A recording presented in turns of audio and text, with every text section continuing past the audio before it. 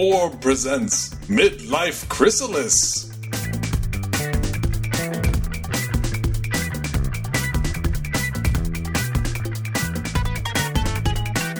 This is Gary Butterfield. This is Cole Ross. And welcome back. It's Cronenbergian.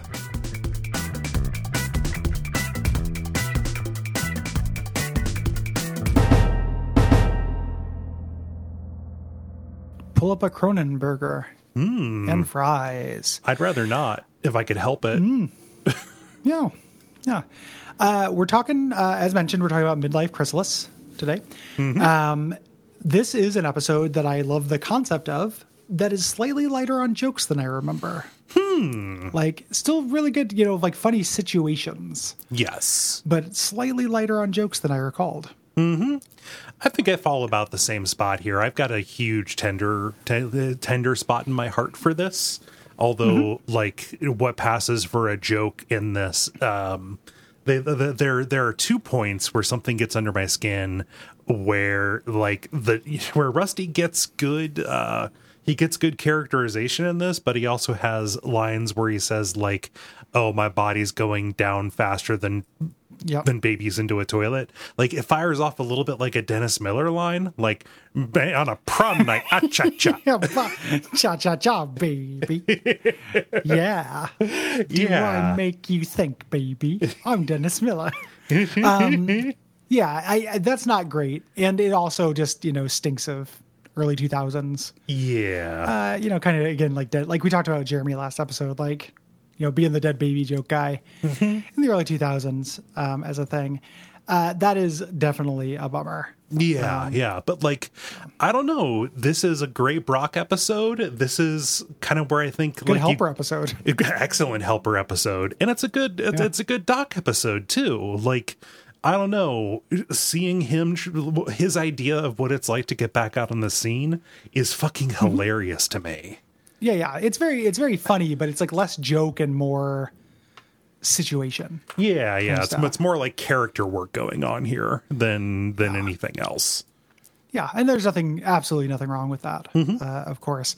As introduced by our guest and theme song composer, Gwen, I'm borrowing a little bit of her steez to bring up the Augusta St. Cloud moment of something I wish I had said in an old episode. Okay. Or something. We're doing an errata here. This is okay. It's errata. It's not really a correction, but a little bit of trivia that I thought I meant to mention last episode, and I forgot because I was jeeping with you and Jeremy. Okay. In the last episode when Doc was wandering around the Arctic, they were going to try to get the rights to a song called Sweden by the Divine Comedy. Yes. And I went and listened to that song, and it's fucking weird as hell. Like, that's all this errata note is. But it's like this haunted house, like, I would like to live in Sweden. Like, it's super scary, and the video is scary. And yeah, it would have worked if they had done it as a scary scene. Yeah, I remember reading that, but I didn't go and do a lookup. I figured that was a like a Doc Hammer, just kind of like, what can we find that's more obscure than Bauhaus kind of pull. Yeah. Like that's kind of Doc's thing. Divine Comedy, weird trivia thing too, is before that guy became like an art pop guy, their first record, which they've tried to bury, is like an REM pastiche, basically. Oh, huh. It's all like straight, like it's pretty good. Okay. I mean, I like the Divine Comedy when they're being art house fucks too. Like, but the guy, I can't remember the name of the guy from it. Right. But the first album is this weird little REM pastiche that they attempted to be like, no, we're art now. Yeah. We don't do jangle pop. We certainly weren't trying to ride that wave of post punk. Yeah. Nope, we're different weirdos. Yeah. Huh. Yeah.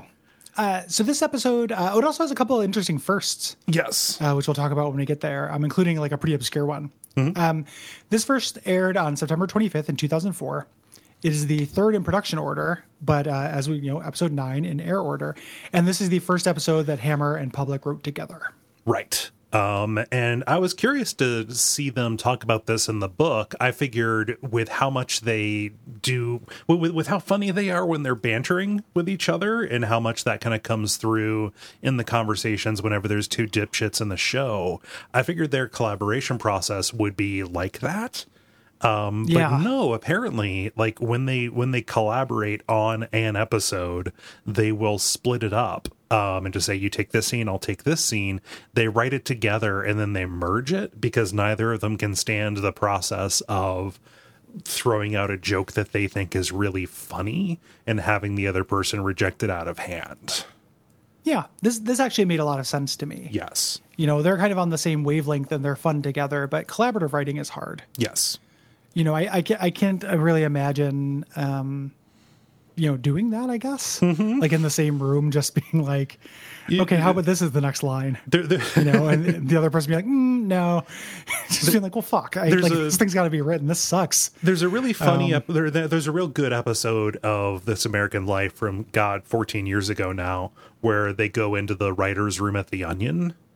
And they kind of just go through the entire process of like headline pitches and stuff like that. And it's brutal. I like that. Yeah. Hearing that made me terrified of any process that would be similar to that. So I could see wanting to design a process where you're not subjecting yourself to that, especially with someone you have to work with all the time. Like actual television production, like scripts and stuff, like writers' rooms will get together for concepting and for punch up, but like usually it is done like this, where people get their assignments and go off and get their pages together and then come back. It is not like painstaking word by word. When Mr. Show reunited to do that Netflix show with Bob and David, the 4th episode is just behind the scenes stuff. Mm-hmm. And they kind of show this as well. Yeah. And it's like, all these people are fun people who I like, but boy, does the work not seem fun. Yeah. To me. Mm-hmm. So that was interesting to hear about. I like this as a Brock episode. His crisis in this, where he loses his license to kill and needs to get it back, is great. The process and how he passes the exam is a really cool, like, establishing moment for him. Yeah. I need to be more specific than cool. It's very apt to me. It's memorable. The gags that play there. Cool pupil, Cole. That'd be a better movie if they did. Cool pupil. Hi, I'm David Schwimmer. I'm your cool, relatable teacher. Oh, you're going to shoot me at the end? Okay. Look at this kid. He's so fucking cool. Can you imagine a New England town haunted by a cool kid? It's a good short story. That's part of the same collection that Stand By Me and Shawshank were in. But don't go up to the old asylum. There's kick flips. I just run this general store. But, it's really funny for to hear your like stereotypical idea of what a Stephen King story is applied to that. Mm-hmm. Knowing what Apt Pupil actually asylum is. With a kick flip. Yeah. No, I know what Apt Pupil is from the movie. Okay. From the film adaptation. Right. The DVD commentary on this has a couple of useful nuggets, but I think is probably in the running for one of the most useless tech commentaries. Yeah, no, I started dusting my living room when I was listening to this. It's like kind of fun. It's like a fun kind of podcast, but boy, do they not really comment. This is the one where they get about halfway through before they say, "Oh, we should probably talk about the episode." And this is definitely us being hypocritical, but totally. Also, it's not a commentary that we're doing on a thing that we made. Well, and I mean, we do spend more than half, on it. Like we will, it's not like degrees matter, Mm-hmm. Yeah. In this, it's also kind of gross. This is the one where they start talking about, they bring up the "Who Would You Have Sex with the Venture Brothers" thing, which again, is real weird that it comes up in 2 commentaries on the first season. Yeah. And this is the one where Doc makes an off-color joke about taking Dean's virginity. Yes. And it's like, well, I mean, the early 2000s were a time. We get it. We're giving you guys a lot of grace. Yeah, you're making it hard. If you're gonna mention me when I retweet something that I like, don't act a fool in the comments. Please don't fucking embarrass me. Doing that kind of thing. I rubbed my face in exasperation when I heard that too. Yeah, it's a little rough. But the good note from it is they talk a little bit about Rusty, his characterization from this, which kind of came from two things. Like, one, the vocal performance from James Urbaniak, who had the note I have is something like useless, oily sexuality, which I really like that turn of phrase. It's so good. And then the movie Nixon, where like Nixon has to go on TV and he's all sweaty and disgusting. He's just this horrible, ugly man. And he turns to the stage and goes, "Time to turn on the old Nixon jar." It's just the idea of the old Nixon charm. That's a thing that you think you have. Time to go. Oh, I can't go to prison, Monty. They'll leave me alive. Okay. My voice sounds like a gigantic floating labia. It's just incredible stuff. Yeah. Oh gosh. This also starts the infatuation between Rusty and Dr. Girlfriend. That is played out, and like, just it's hilarious to see her crisis of conscience when she understands what she did to him, but then like reconcile that later on when she just runs out of patience for it because he is oblivious to any actual signal that she is sending. He's horrible. Yeah, and it's weird too, because like that plot doesn't go far enough for me or like resolve far enough, right? And they kind of like repeat these arcs. Like, this is an episode where originally they didn't need to be the Monarch, they just need to have this happen to Doc, but they have her kind of having sympathy for Dr. Venture is not that dissimilar from when they kidnap the boys. Yes. And then the Monarch has sympathy for them. And then I watched ahead a couple episodes because it was fun. And I was watching, Are You There, God? It's Me, Dean. Great episode. Yep. Next episode we're talking about. And that also has kind of a repeat of that arc, like them kind of having affection for the kids. So you can kind of see, early on when they talk about how, this wasn't originally the Monarch, but we decided to do it. I was like, of course you do it. There's no downsides. But the kind of downside is that there is this slippery kind of reality where they keep forgetting that, like, just earlier in the season, like, they've done these sympathy beats. Yeah, that's usually something when a show runs for a very long time. Like, over the run of King of the Hill, Hank learns the same lesson about Bobby 7 times. Oh, sure. Like, how many times has Homer learned to not take Marge for granted? Right. Yeah. It's like 1 out of every 4 episodes. But this is all within the first 9 episodes of this show. Right. It's not. Yeah. And there could be hay made out of the idea that Dr. Venture's enemies are better natural caregivers than he is for his own kids. Yeah. But absolutely.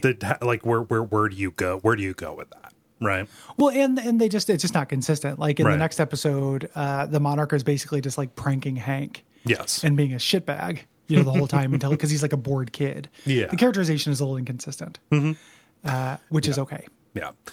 This is, I mean, I call this a good characterization episode for Dr. Venture, but also like the Monarch is really good in this. Like, this is where his insecurity really comes in. In a good way, and like it underlines an arc for at least the first 2 seasons where their relationship is falling apart, the Monarch and Dr. Girlfriends, right? Yeah. And that's going to be in a Tag Sale a couple episodes from now. Yeah. Is going to have some hinting and some legs to it. So we start off with a cold open. The X-1 is flying and some military jets right up alongside it, telling them they're in restricted airspace, they have to land or be shot down. I love Rusty's response. We don't have time for this. Yeah. Like, so what, do we try and go away and get blown up? Like, why are you frustrated? Well, they're mutant lizards in Marrakesh. Yeah, and don't come crying to him. I love that they're headed to Marrakesh, just one of these cities that, I mean, it exists and is probably vibrant and has lots of cool people in it, but also primarily exists in fiction as this object Adventure of zone. Fascination for adventures. Yeah. Yeah. So on the ground, Rusty gets real lippy with the officer here, and the officer fires back at him, calling him Grandpa. Because he's this scrawny disaster-bodied, guy with, is bald. Like, and then he is extremely offended at this. And this is going, this minor comment is going to be the inciting incident for the entire episode. Well, in both of them, right? Yes. Because at the same time, Brock hands his license to kill, his OSI license, but it is expired. So both of them are sent into this midlife spiral Right. of identity. Like, you are not a young man, Rusty, you are not licensed to kill Brock. Yes. Like, they have a twin journey here of their identity being fucked over, and kind of sets everything off. Yes. So Rusty has a hard time with this. Like, he is in front of the mirror, kind of looking at his body. He has a body a lot like my friend Austin. Just throwing that out there. Like, friend Austin has a Rusty Venture body. And except my friend Austin is hairier. It was once described is his body looking, or his butt looking like 2 scoops of vanilla ice cream that fell in the floor at a barber shop. Oh no! And yeah, I don't like that friends one are mean bit. to each other. Yeah, like it's you come up with colorful ways to insult your friends. that's true. I mean, maybe you do. Well, come on, man. No. Like you never give it.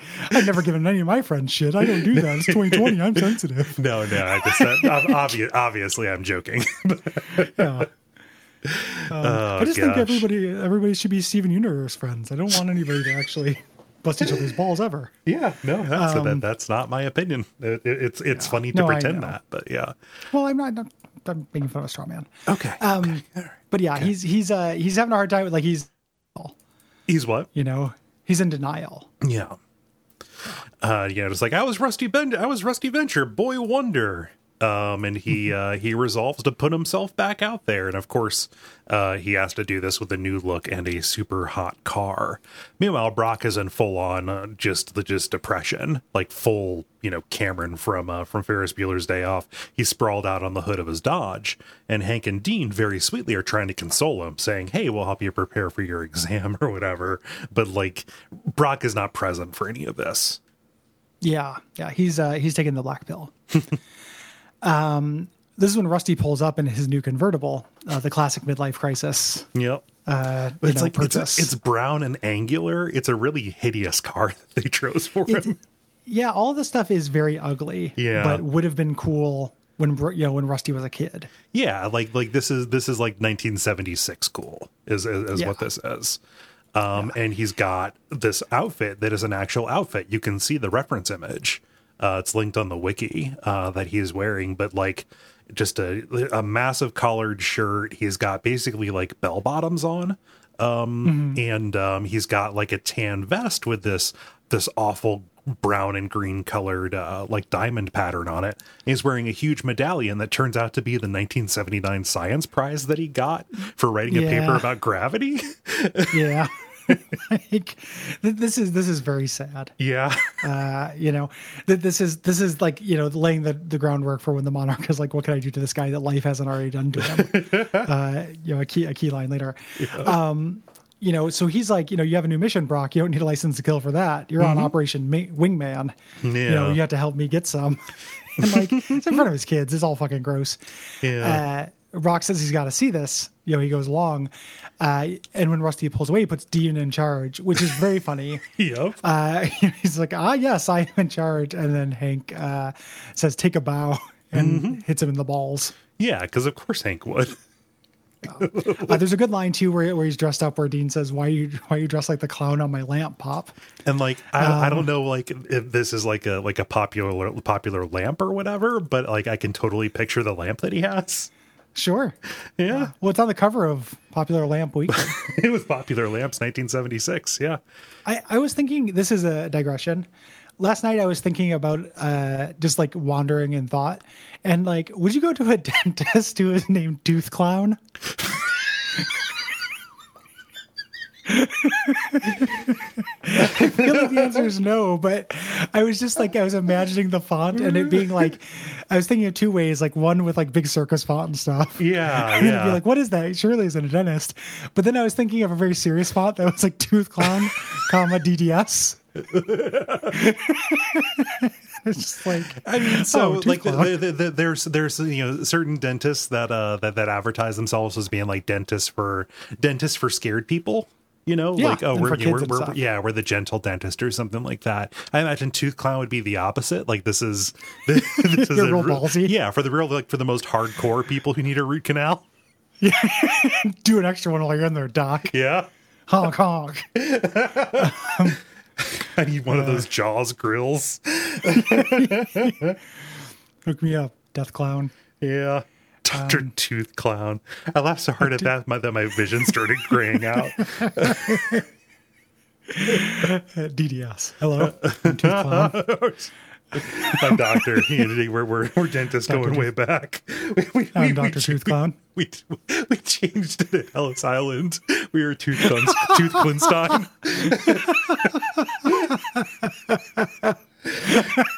Oh, We just God. thought it would sell better. Yeah. Come from an old family of tooth clowns, and they pull out like a book of woodcuts of like all these like jesters and harlequins dancing in a village with teeth, like Midsummer. Yep. And it's like, well, we're from the old country. It was a profession. This was my father's tent. It's just in a blasted bit of bone.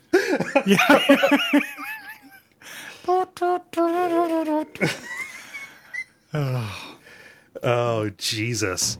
Anyhow, So first appearance of Night Nails. yeah, Night Nails, which they kept reusing because they got the background painting back and it was really good, and they could just hand it to the animators and say, show it from this angle, and it would be fine.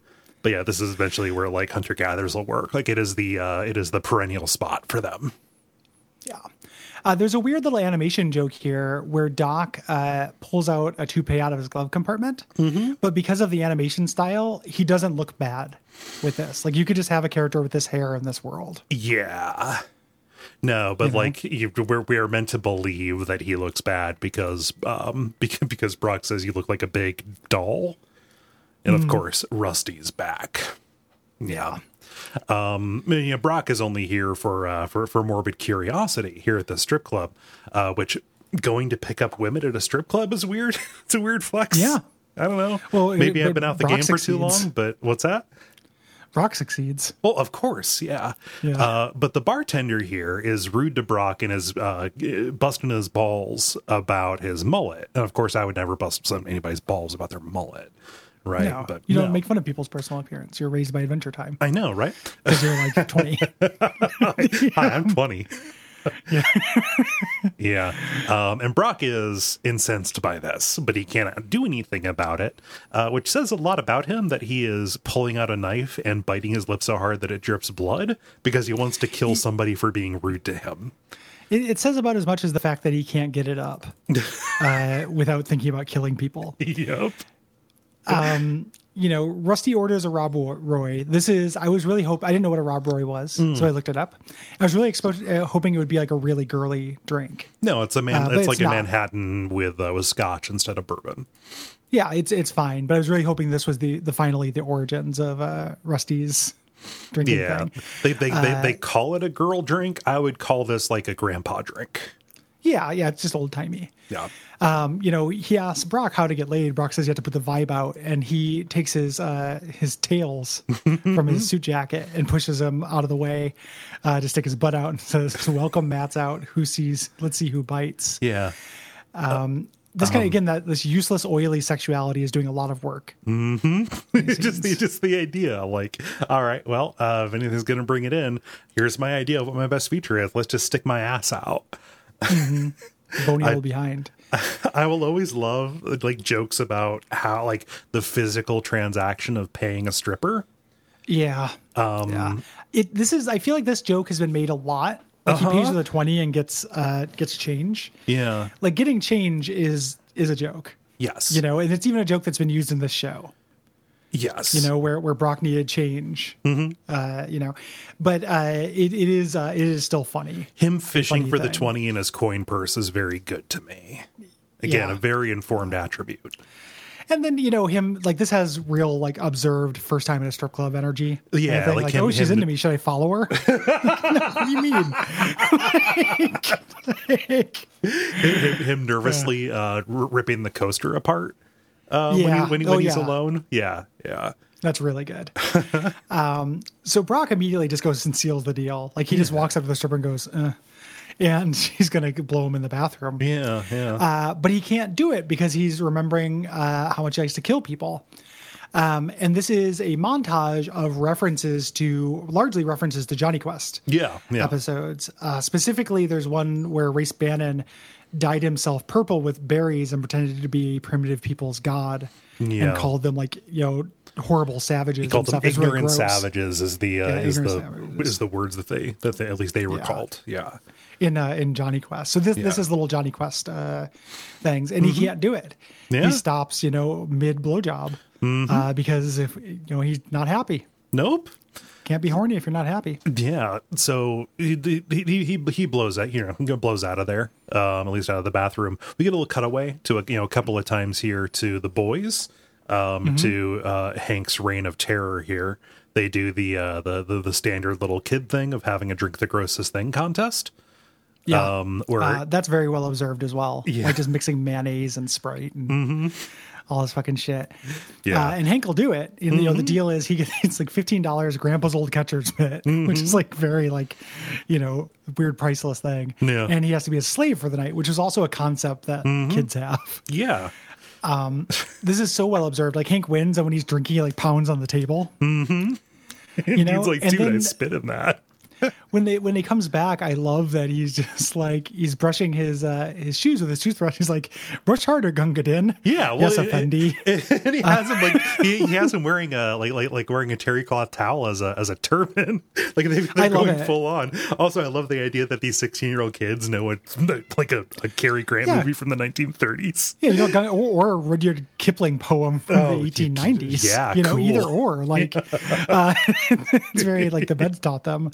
But I love Hank taking roles so much. Oh, he's just going to live later on. He does. Yeah, he does a lot of different wears a lot of hats in this episode. It's like one of my favorite things about Hank. Well, I have not been able to get over you comparing him to Charlie from It's Always Sunny. That's almost exactly the joke. Yeah, he just goes for it. How are you supposed to push the lemonade if you don't sell the grinders? This brings people in so we can sell them 10 cents worth of sugar water. Water for $2. I can't bear another strike. And it's like, you're just pretending. It's so cute. Hank, that wasn't real. It's so cute. Yeah. I love it so much. So Rusty comes out and we get another one of Rusty's edgy comedy lines about how he gave money to a woman that said she was 19, but she had a cesarean scar and more lines on her face than a mirror at Studio 54. Cha-cha-cha. Cha-cha-cha-cha-cha-cha, baby. So, he's like, as this is happening, as he's pulling apart this coaster nervously, Brock's just like, I gotta get out of here, and takes the car keys and leaves. He's like, you can't leave me, you're my bodyguard. He's like, how can I? So Rusty is stranded. But luckily, unluckily, a woman at the end of the bar buys him a drink. And this is Charlene, who is in disguise. Yes, this is Dr. Girlfriend. I love that they didn't have a fake name ready. We have Monarch watching in on an earpiece, giving her directions about how to flirt with them. And I love that they didn't plan for the contingency of Rusty asking her name. Yeah, we didn't plan for this. But of course, Rusty is just like way into it because a woman gave him any measure of attention. Yeah. Well, yeah. And it's also just the way it should be. Yeah. This is like affirming all of his priors. Like this is how he imagined going into the strip club would go. And he's at that moment where he's tearing apart the coaster and he's thinking like, maybe I need to challenge all of my life assumptions and then just get saved from having to introspect. Hello, comfort zone. Yep, exactly. Yeah. Brock heads back home. I love this scene where Brock is all like, why would you dress like that? Like he's just so tired. He's like too tired to be shocked by the boys. Yeah. And he says something true to Dean, because Hank is trying to turn the tables and make Dean drink something gross and Dean doesn't want to do it. Brock says, oh, you never back out of a bet. Be a man. Yeah. Which don't back out of a bet. But I love that Brock doesn't stop talking as he leaves the room. Yeah. Sad Brock is great. It's so good. Dr. Girlfriend comes up to her car like, well, this is me, and gives Rusty a ride home, and they start making out. The Monarch is watching this, and this is beginning the foreshadowing of the Monarch and Dr. Girlfriend being incredibly like kinky. Yeah. Like there's later jokes and stuff too, where they talk about like bringing people for threesomes for special occasions and stuff. But he's like straight up getting off on this, and he ends up masturbating, like reaching down and doing front rubbing. Yeah, he's doing like he's doing the slow jerk sketch from Whitest Kids. Yeah. You never finish. You don't rub it on you. Yeah. Yeah. But he's interrupted because a henchman came by to get a glass of juice because he was thirsty. Because I'm thirsty. I love the idea that you pass through the command room to get to the fridge to get juice. One of the funniest jokes in this that is like a Rusty one-liner that really works for me, though. The Dr. Girlfriend asks him if he has any condoms, and the Monarch is like, whoa, this is too far. Rusty pulls out a condom that crumbles the dust. And then this is my favorite line that Rusty has in the whole episode, or his second favorite line. It's on hot condoms. Rusty doesn't need a gadget to please a woman.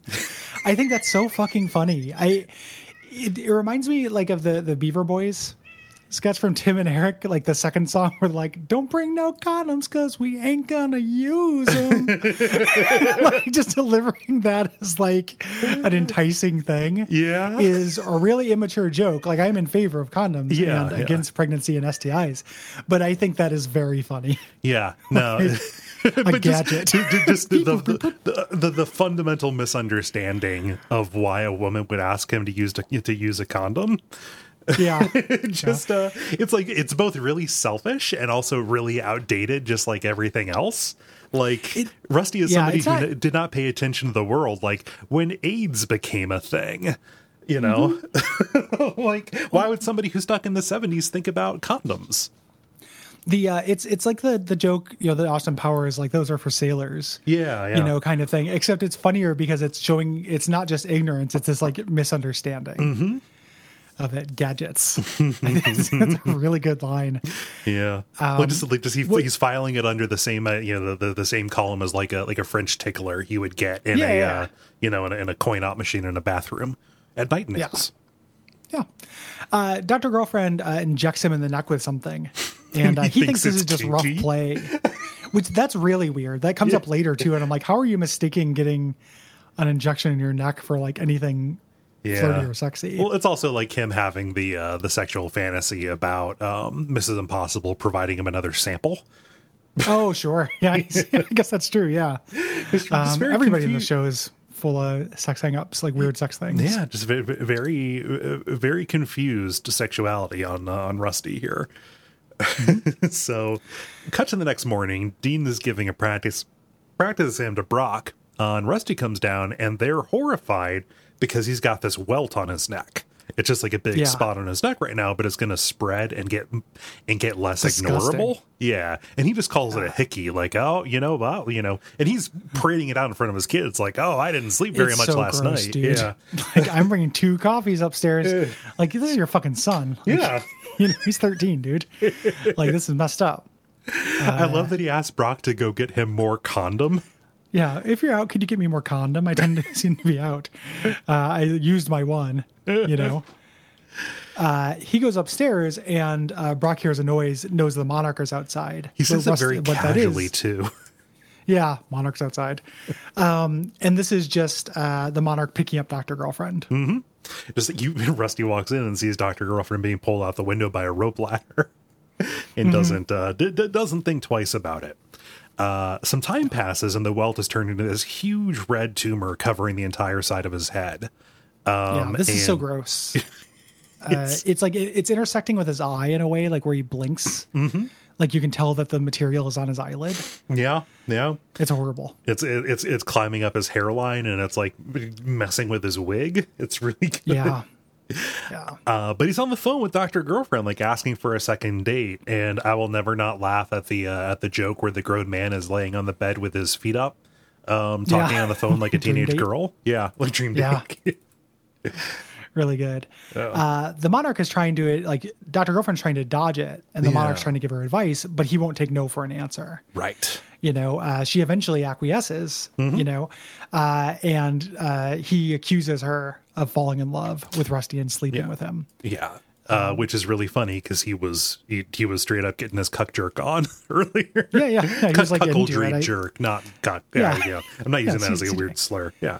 CJ. No, I yeah, understand. he's CJ. Yeah. He's giving himself a CJ. So Dean is helping Brock with the exam, as we mentioned, and he comes back and he says, like, well, you did really poorly on the written exam. You're going to have to do really well on the physical exam. And Hank is in costume again, just like, that's where I come in. He pulls away the steak and eggs to give him a glass of raw eggs, like Rocky. Did you spit in this? And he's going full on Mickey from Rocky. Like, he even says you're going to eat lightning and crap. Samson. Oh gosh, just turning into this horrible drill sergeant for him, to the point where, like, later on in the episode, Brock says, I can kill you if I pass this test. Yeah. Sorry, Brock. Rusty comes down. He's got a new outfit on, which is also based on these 70s outfits. And his wound is large. Everyone notices it. Brock expresses some concern over it. And he's like, no, well, why shouldn't I? This is nothing. I have to get out there because the boys need a new mommy. Rusty needs a new mommy. Yeah. Which is gross. And then the kids are like, oh, well, we never knew our first mommy, Pop. You never told her about her, which is tremendously emotionally abusive, actually. Yeah. And the reason why he doesn't do it is because he doesn't want to just repeat it every single time. Yeah. The clones die or whatever. Right. It's just like you can imagine, like, you don't tell these kids that much. Yeah, because you never know. It's like, God, you just like you say, I'm not going to tell the story until everybody's here because I'm not going to do it again. Yeah. But they this is also part of the evasive dance that Hammer and Public do about dangling and not dropping the mommy bomb. Yes. So as he's about to say this, Charlene comes to pick him up. So he runs out. Yeah. While this is happening, we are seeing this kind of metamorphosis gone back and forth between this training montage for Brock to a fake montage song called Rev Me Up with Two V's, written by Doc Hammer and sung by a friend of his, Jasper McVane. Yeah, no, so Doc Hammer wrote this as Jasper McVane. It's just a fake character that he made up as like a washed up clam kind of guy. The singer is just a friend, and the person who wrote the lyrics was the voice actor Bud Manstrong. For Bud Manstrong. Yeah, and this is part of a concept record of a fake artist who did like a shitty song from all these different eras of music. Yeah. The lyrics are incredibly dumb. Like, watching this with closed captioning, because I do that with everything now because I'm old and deaf. I'm not deaf. I'm just like, I have a harder time hearing. That's what I mean. And the lyrics are incredibly dumb. I don't know if you saw the lyrics of this song. No. I was watching this without the subtitles on the DVD. So I did not see that. You can't really make them out. Like, it's almost sung. It sounds like Simlish if you don't have the lyrics in front of you. Yeah, it's just rhyming dictionary stuff. Yeah. There's a great bit like where Hank and Dean dress up like Olivia Newton-John in the physical video. And they're like, come on, Brock, cardio is important. No. No. And then Dean comes out in pads, and we get like Brock just destroying him, doing all of these like grabs and throws, like culminating in him like smashing Dean into a locker so hard that the steel bends. He's a berserker. Yeah. He's Minsk. So he's heading off to do his test. Hank gives Brock a packed lunch, a sandwich with the crust cut off like I like, which is a very funny detail. Yeah. Dean gives him the communicator watch, which is loaded with answers. And I love that Helper gives him a lucky rabbit's foot. And a hug. Yeah, and a hug. Like, so he is both superstitious and sentimental. Yep. It's very, very beautiful. Yeah. As he leaves, the boys hear a scream from upstairs. They head upstairs where their dad's head, like he's mostly under a blanket. Rusty says, leave if you have a weak stomach. And Dean immediately goes. Yeah. Dean never sees what's happening. Nope. Like, every time he shows up in the scene, he's got a hand over his eyes. Because he listens to and that's his just a normal thing to him. Yeah. It's so good. The different ways that Dean and Hank react to this are amazing to me. Yeah, it's really, really good. Yeah. It's actually a little bit opposite of the last episode where Hank got the serum and Dean was like, oh, we can handle this. It's normal. We're the Venture Brothers. Yeah. But they, when they go, Rusty reveals his body, which it's his head on a gigantic caterpillar body. Huge. Like, it covers the entire bed. And he's giving like this huge speech, like what you're about to see is ripped from the pages of Kafka. And his idea about this, he does not connect this to the pain in his neck or the welt that, extended from where the injection happened. No, he thinks that this is the result of years of being in the super science game, saying, in short, I pissed in God's eye and he blinked. So just the idea. That is my favorite Rusty line from the episode. Yeah. I was sure that was from something. And no, I Googled it. Like it's a Rusty Venture original. It's pretty good.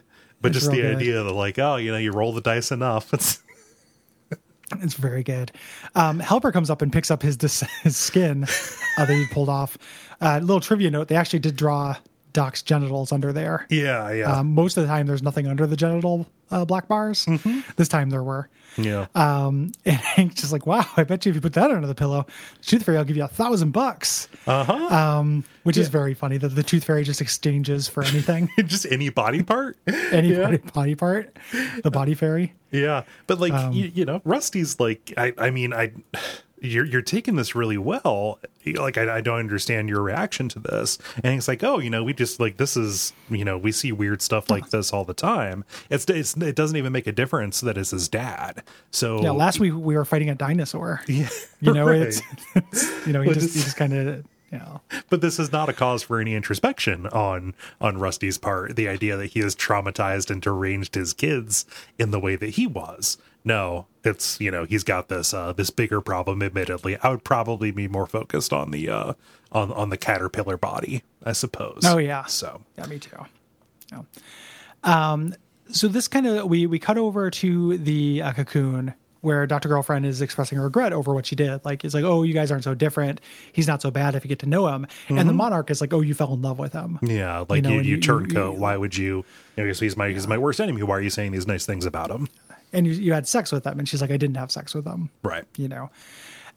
Rusty is in the lab telling Helper he has to be his hands. And what is Helper good for? Why is he eating the test tubes? It's very funny. They cut over to him eating it, and then he gets a stomach ache, and it's really cute because Helper's the cutest thing in the world. Yeah. And I love Rusty just being like, well, of course you have a tummy ache. You're eating acids and bases. It's going to be a problem. Yeah. It's so cute. And also very cute is that, normally Helper rolls around basically on what looks like an office chair casters, like the base of an office chair.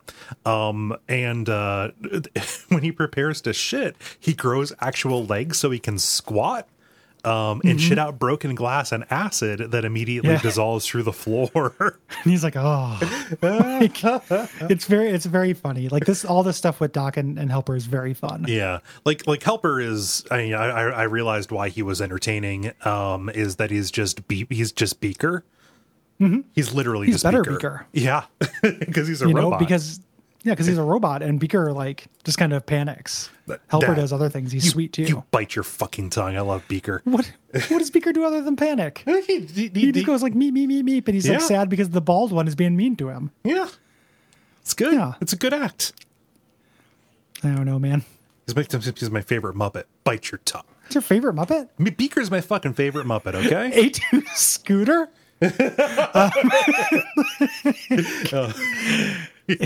To Pepe the Prawn. No, he's a good Muppet. There's just there's not a lot of jokes to him. That's all I'm saying. It's just a good performance. It is a good performance. Yeah, it's the magic is in the viewing is the thing. Yeah.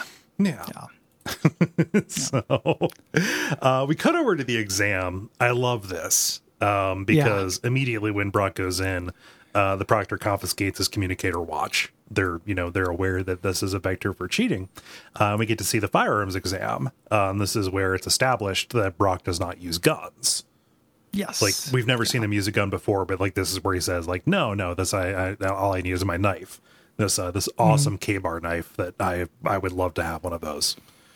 he ends up, since he has to take the gun, he takes it and uses it as a boomerang, and then uses the thing to kill all the dummies, including picking up one that is obviously a civilian and using it to kill another one, which he then stands up. The timing on that is very good. Like the very end of this. So he throws his knife into an electrical panel to stop the mechanisms from working, and all of the ones that are around him, he like screams and stomps and does like an AOE to break all of them around him. Yeah. Yeah, he does hold down the R button while pressing triangle on this thing. It's very funny that he stops the thing, too. Like that is, because he's in this berserker rage. Yeah. The proctor is talking to him. He's like, well, on the driving exam, you wrecked every car except for yours. In the written exam, you just drew this little guy with wings. Yeah. He's like, Icarus from Led Zeppelin. You don't like Zepp? I love that so much. It's so good. Like, again, these early season jokes that I just remember seeing, like maybe even just in promos. Like they had this in the commercial for this episode, but it says so much about Brock that just like, whatever, I don't need the written exam, I'm just going to do this doodle.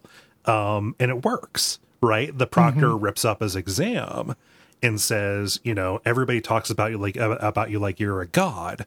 My dad is General Traister, which that shocked me. The first mention of a major character who's going to show up like 4 seasons later. He's a Hulk, son. Yeah. Fix it. Traister's incredible. Just masterful Toby Huss performances that we're going to get down the line. I just want to dine on those.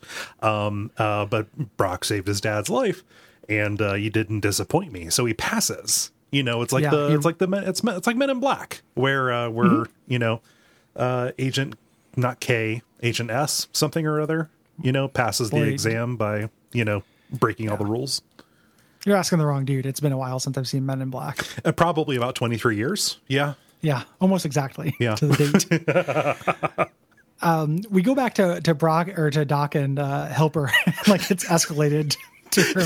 Helper is holding like a shotgun at Rusty's head and telling him and he's saying you're going to have to pull the trigger. It's so fun. Like all of the stuff with Helper and Doc is very fun. But I love that like we have gone from like, all right, I'll mix up these chemicals. Let's see if we can reverse this to I hope my robot knows how to fire a shotgun. But Helper isn't able to do it. He's really distraught. Like he's abusing this robot by forcing him to kill him. And his backup plan is to wonder if Hank knows how to use a shotgun. Yes. He starts to yell to do this to old Yeller. Yellow his paw, but silk starts coming out of his mouth, and all of the the first season's not animated particularly great, but I think they do an awesome job with how surprising it would be if like a bunch of silk just started flowing out of your mouth. Yeah, like his eyes and everything, and the way he's kind of into it. Yeah, and the way that the hands just move automatically, it's so horrifying that your body would just take over by instinct on this. Like he is going so caterpillar that he gets focused on a light on the ceiling. Yeah, like he looks at the light and he goes, so much. He comes in and, Hank asks him about like what he's doing. He's like, does it hurt? He's like, no, it's kind of compelling. I actually like it. Yeah. It's not hard. The little back legs do most of the work. And like, this is him like, just like learning about it and stuff, like being a scientist about this new situation he's in. Oh, that's awful. It's so good and scary. And he's telling Hank, I have no idea what's going to come out of this cocoon that I'm weaving. You may have to do something horrible, which is extremely terrifying, but also like a reasonable thing for him to say in the situation. Yeah. Yep. The actual plan is fucking hilarious. We learn about this later on, but I should say it here. The Monarch's plan is to turn him into a mutant butterfly and get him to fly into a giant bug zapper that he bought. Yep. Very good. Very good. We don't learn about that later this episode. No, it's many seasons later. Yeah. But it does answer a dangling question because yeah, well, I mean, I think so, because I remember when I watched this episode, I was like, what was their plan? Oh, yeah. That he just turns into a butterfly and then the end? Like, what does that do? I wanted to know what he would turn into. Same. So, yeah. Dean comes in and he's covering his eyes. Like, hey, there's a lady with a really deep voice here. And Rusty says something heartbreaking. He tells her, oh, these last few days of you have been the best of my life, which fucking bleak. He didn't get laid. Right. It's not like he's just saying these couple days where I happened to get laid and had a prospect of romance were the happiest days of my life. Like, he just got injected, knocked out. Yeah. And made it up in his head. Yep. He's such a rich fantasy life, which makes sense for, grown up Johnny Quest. Yeah. But it is very bleak. Very bleak. This is one of those episodes, again, like, now that it's been pointed out by the book, I can never not notice it, where it just kind of ends. Yeah. Like we did the thing. Dr. Girlfriend asks for one last kiss, injects him with an antidote. He passes out. And then Brock, now that he has his license, goes and kills a bartender for making fun of his mullet. Our hero. And they save the resolution for the post credits. They're back in the lab. The boys are, and the cocoon arrives and opens and it deposits a naked Rusty onto the floor of the lab. And the kids do a go team venture, and that's about it. Have you looked into what happens inside of a cocoon when a caterpillar transforms into a butterfly? Yeah, it's real weird. They totally turn into liquid. Yeah, they turn into a soup. Soup that then becomes a butterfly. Yeah, like nothing, like nothing of the original thing exists. It's like fucking mystifying and terrifying. Yeah, I just felt like bringing that up because it feels appropriate. It's no good. Yeah, it's fucking scary. It shouldn't happen. We need to stop it. Yeah. The other bit of butterfly trivia for this episode is I'm listening to an audiobook about Chernobyl, and the atom bomb that was the first atom bomb that was dropped. The amount of matter, atomic matter that got crushed was the weight of a butterfly. Oh wow! Just merely the weight of a butterfly, and that caused that much destruction. Was that much energy. Was that the first test that they did, or when they actually used it on a population center like Nagasaki? Yeah, when they bombed Hiroshima. Yeah. So. Science. Just the weight of a butterfly. Big shout out to Midnight in Chernobyl. A chilling and really, really good book. Yeah. That since I'm a Chernobyl guy. I'm also halfway through. I'm listening to an audiobook about the Radium Girls right now. Ooh, I've been poking Yeah. at that, so both of us are learning about radiation. Yeah, they mentioned them in this book as well. It's terrifying. So, if that is a good book, you'll have to let me know because I got Audible credits, baby. Oh and yeah, I want bleak science shit. I want to know about how radiation. I got more I've got more Audible credits than I know what to do with, man. Yeah, it's all radiation. Just search radiation and just download all of them. Yeah. Shit's cool. It's scary. Yeah, it's magic. Like it's literally. The Brazil nut is the most radioactive food that's cleared for human consumption. Really? Huh. Yeah. Yeah. It's like 1,000 times the amount of radiation in a banana or something. I've got a blackboard in my kitchen and 1,000 times a banana. Yeah, no, I mean it's just like, sorry. No, I know what you mean, but it's that just old unit of measurement for radiation.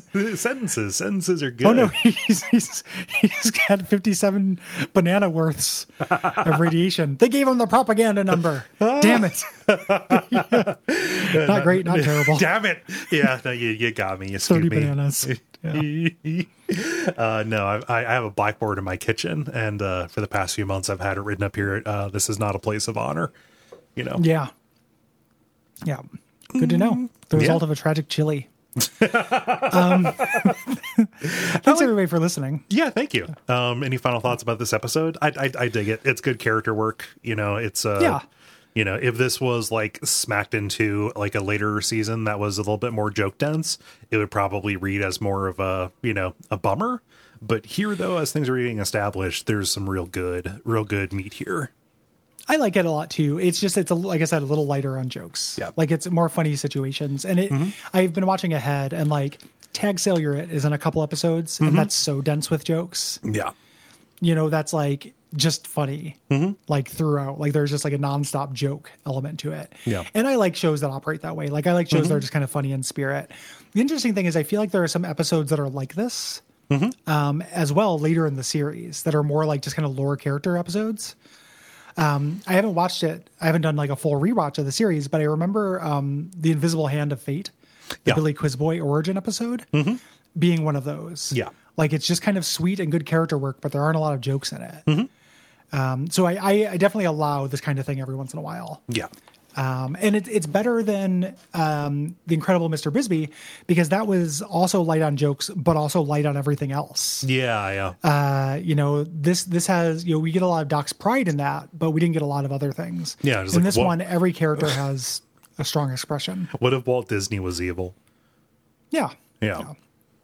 So good app. Not my favorite in the season or anything, but good app. Yeah. So if you're listening to this, we would like for you to leave a rating or review on Apple Podcasts or whatever directory you get this from. That goes a great way to help us out. We'd also like you to tune into Duckfest, December 18th. Duckstream, thank you. December 18th at twitch.tv/duckfeedtv. This is our annual charity 48-hour streaming marathon to benefit the Transactive Gender Gender Project. Yes. They're old school to me. We've been doing this event for so long. This is 7th annual, but it's a great organization, provides education and resources for trans youth, their families, and their communities. Yeah. It's going to be really fun. Yep. So donate if you can, watch if you can, and we really appreciate it. Yeah, the chat is a real good place to hang out. It's always a really good, positive kind of environment, which is a marvel on Twitch. Yeah. We've only had to kick a couple people who were weird gate crashers. Yeah. Nobody who's in the know. If you want to get episodes of the show a week early or support your boys, you can do so by going to patreon.com/duckfeedtv. Yeah. I think you can also leave us ratings or reviews. I already said that one. Did you already say that one? Yeah, I already did. That was the first one I said. Yeah. Well, sorry. No, we're gonna leave it. Excuse me for wanting to put charity ahead of No, that's fine. It was just reviews, but I guess I'm the monster. It was the first thing that I thought of, Gary. Okay. Yeah. Okay. No, that's an indictment of me. Everything is fine. Yeah. Everything's fine. We're going to record 2 abject sufferings after this. They're going to have weird competitive energy. And I'm going to win them. I know. I'm going to be. I know I'm the better man, and I'm going to prove it. So. Well, it's a face-off, everyone. Yeah.